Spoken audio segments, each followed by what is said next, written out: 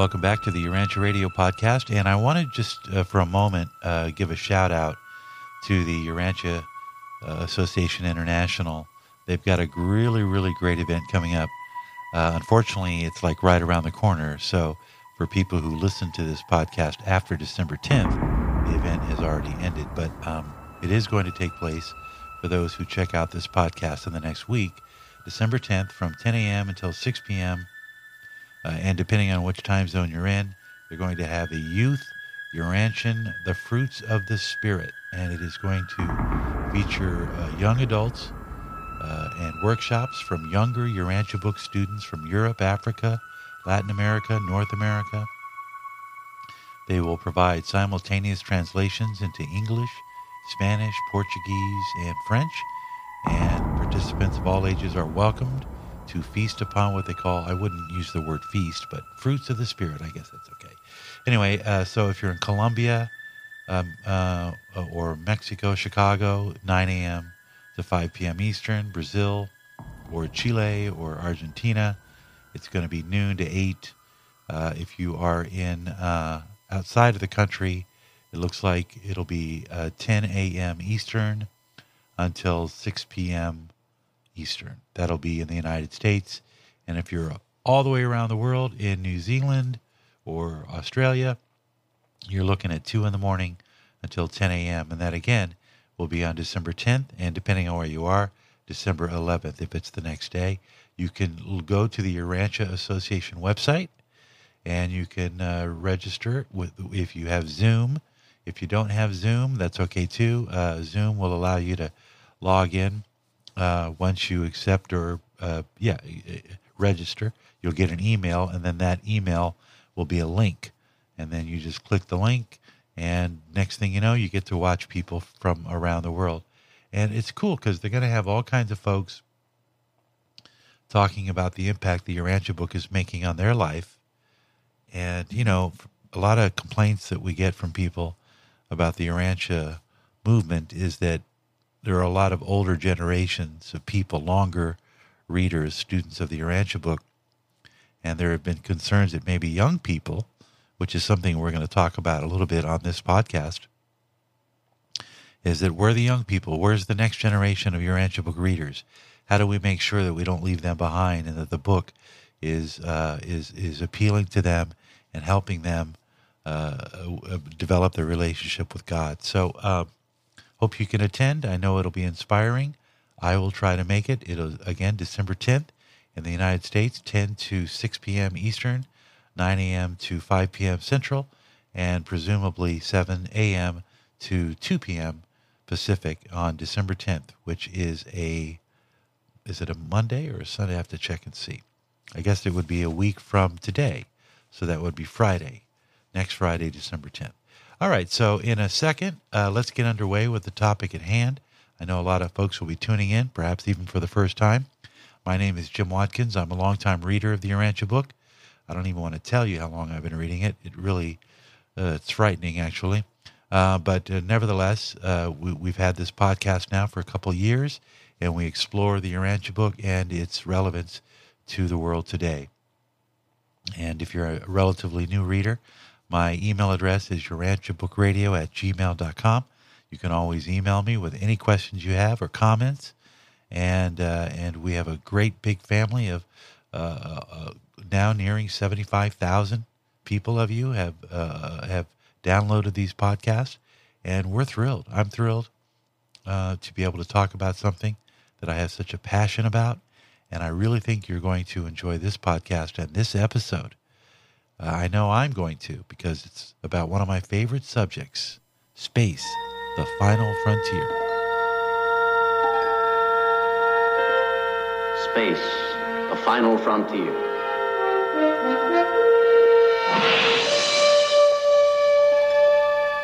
These are the voyages of the starship Enterprise. Its 5-year mission, to explore strange new worlds, to seek out new life and new civilizations, to boldly go where no man has gone before.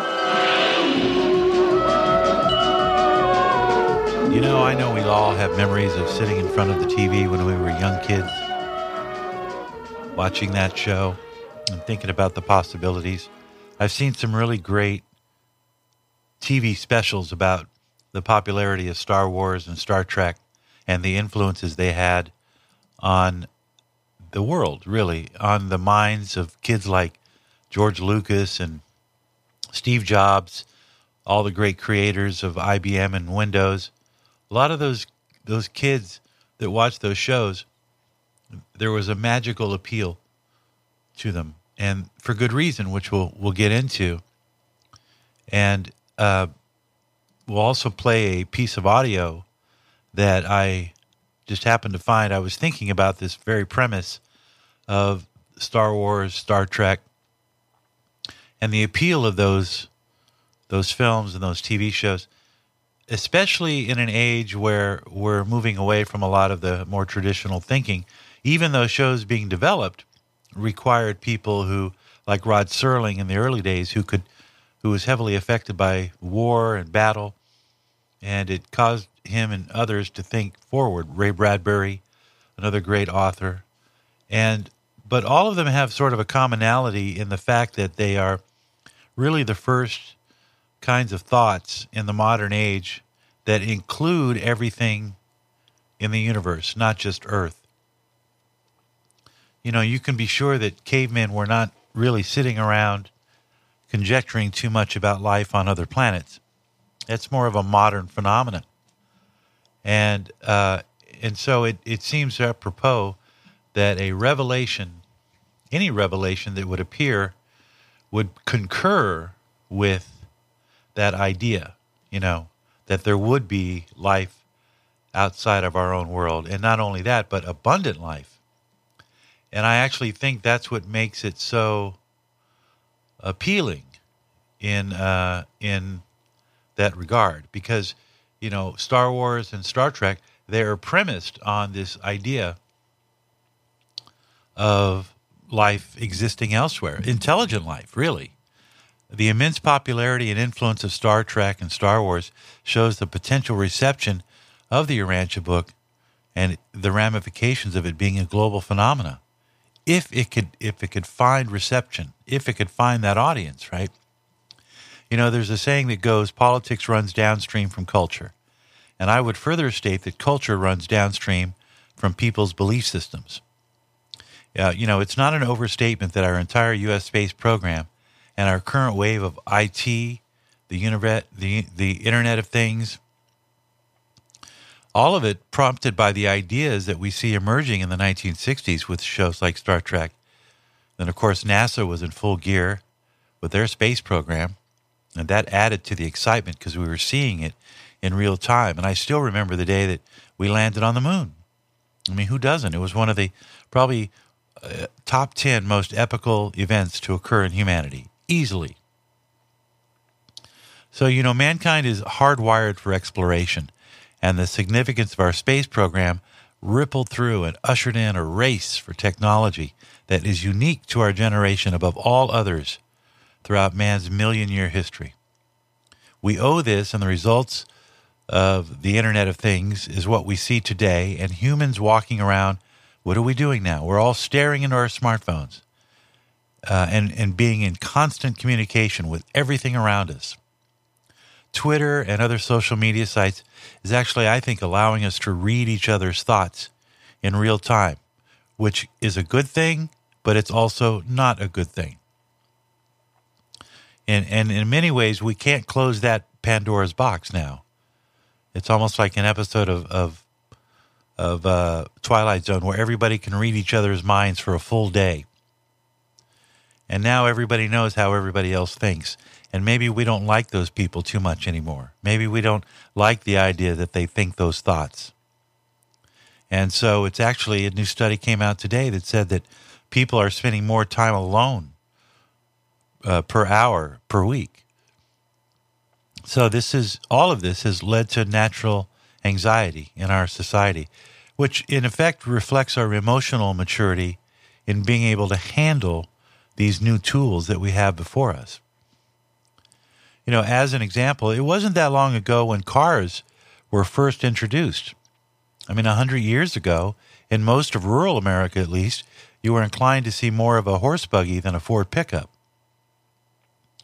But this dynamic changed very quickly, and the result is we have a nation now with clogged freeways where every day, oftentimes twice a day, over 100 million Americans are literally stuck in their cars for up to 3 hours a day.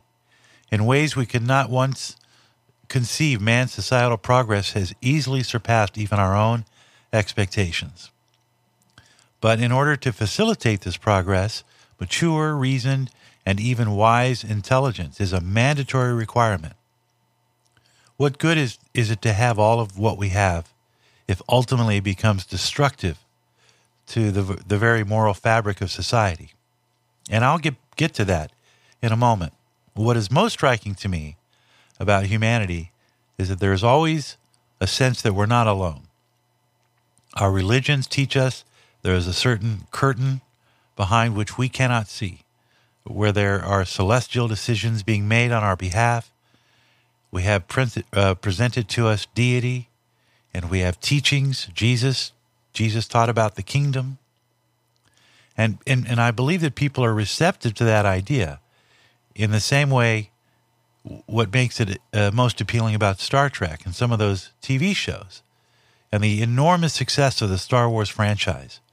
And it's because of the assumed idea that there is abundant life, even other civilizations out there, just waiting to be explored and found.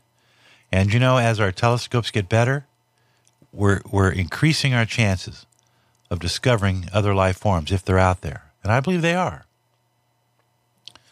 I believe that's why we look for them. Our media is rich and abundant with stories of UFOs and ETs, ancient civilizations, lost civilizations, ancient aliens. And this explains why James T. Kirk and Obi-Wan Kenobi are heroes to 3 generations of viewers. And Star Trek, normalized intergalactic relationships. And Star Wars took the next step and told them an ancient story about a galaxy far away. Even the Star Wars Jedi spawned a religion. Over 120,000 people registered as Jedis in the movies of that early 80s and 90s when the Star Wars franchise was at its peak. And these are people who committed themselves to the Jedi Code.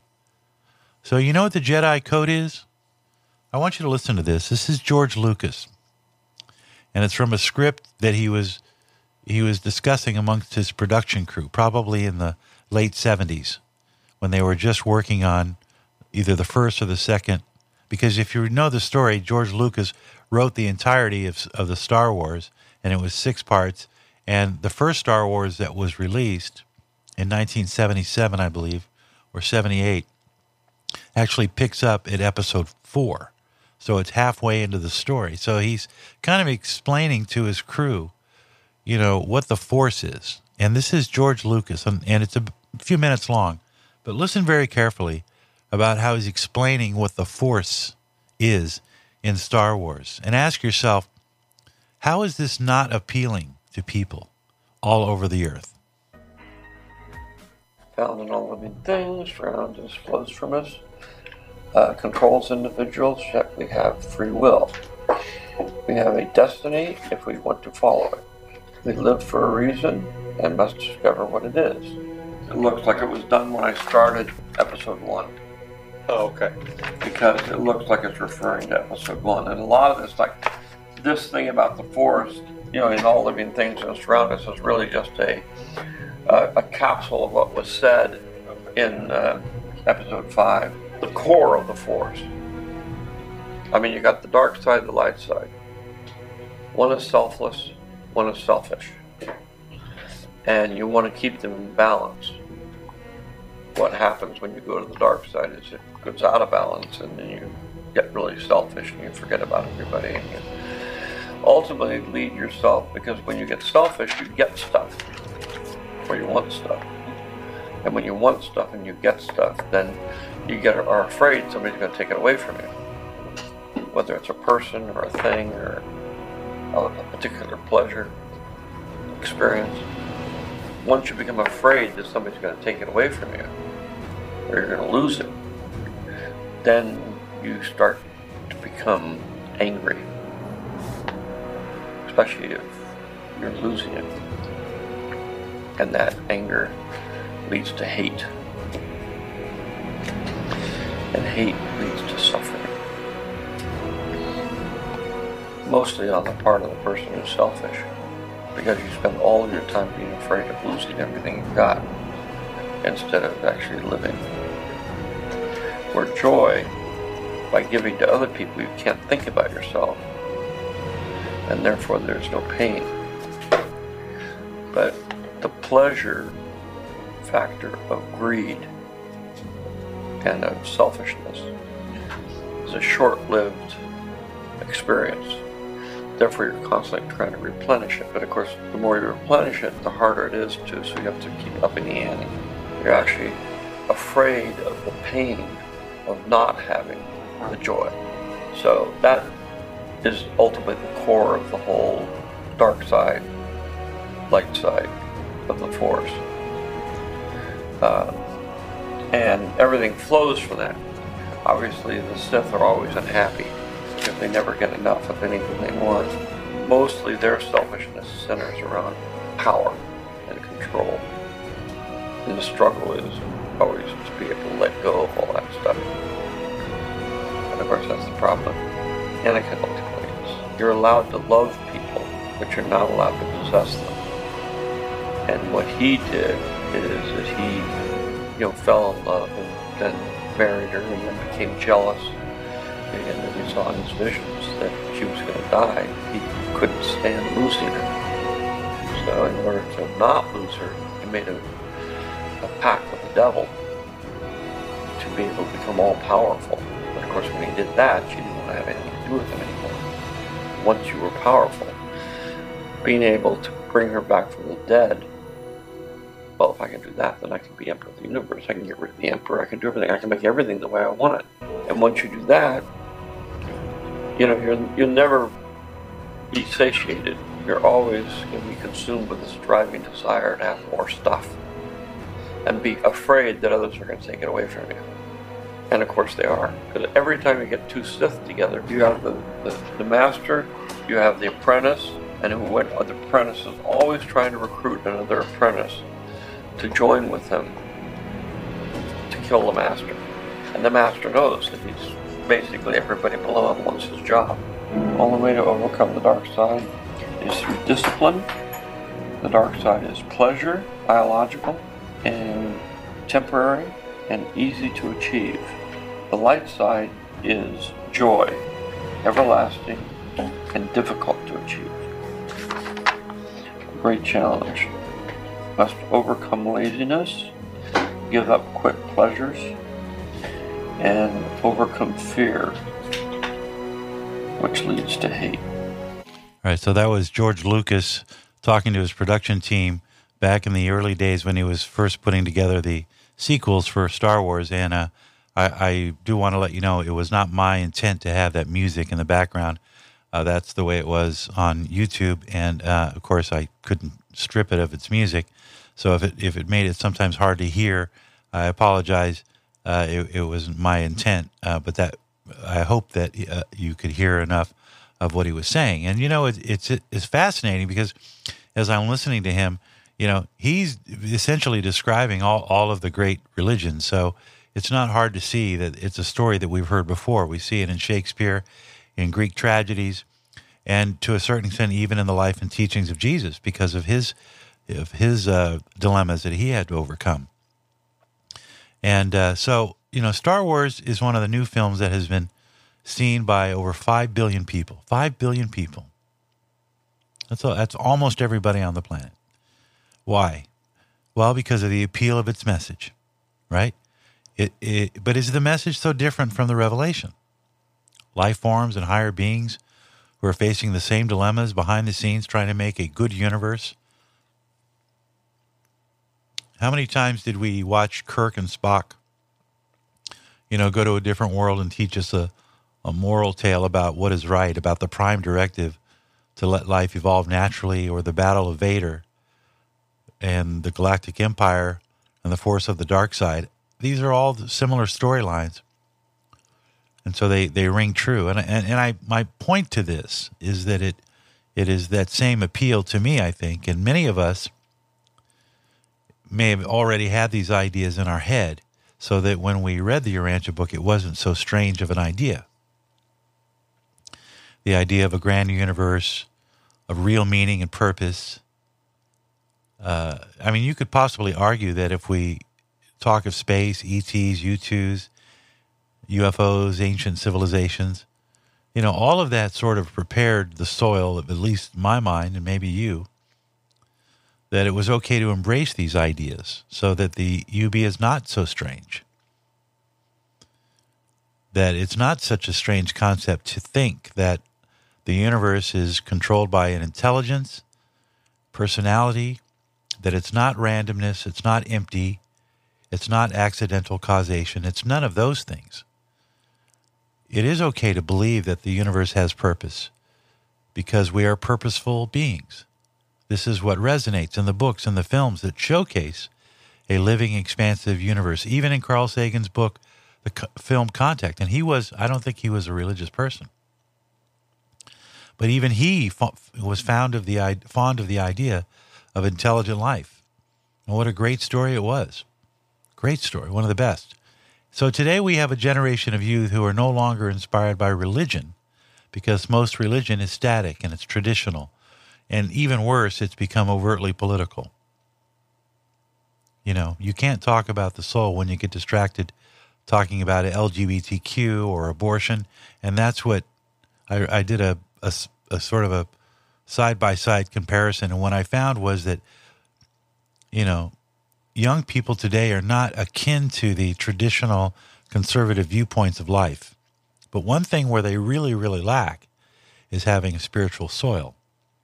And so they get it from movies like Star Wars and Star Trek, because those things ring true. It's it's pop culture and it's all of those things.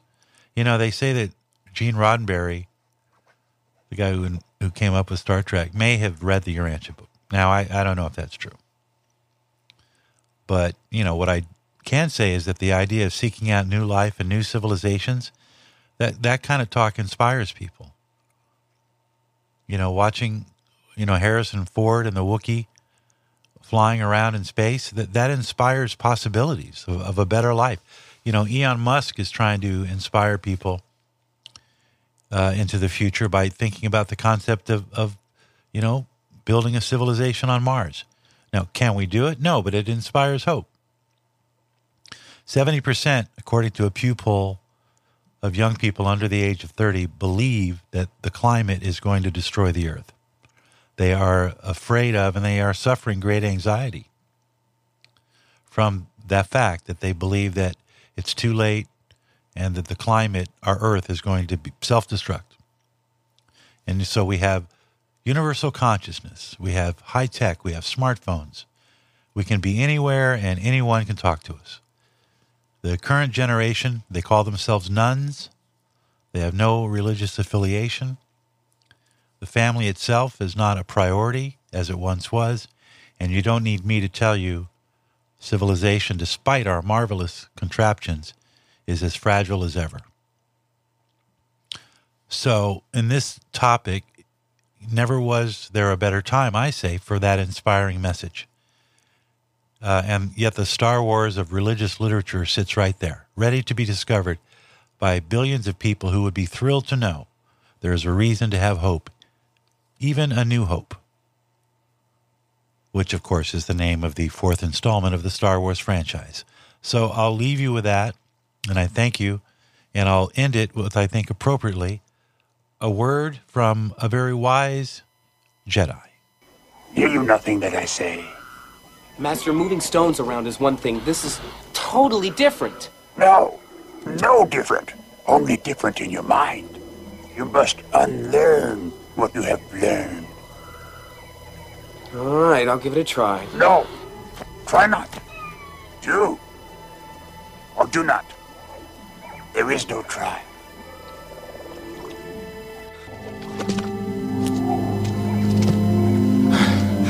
I can't.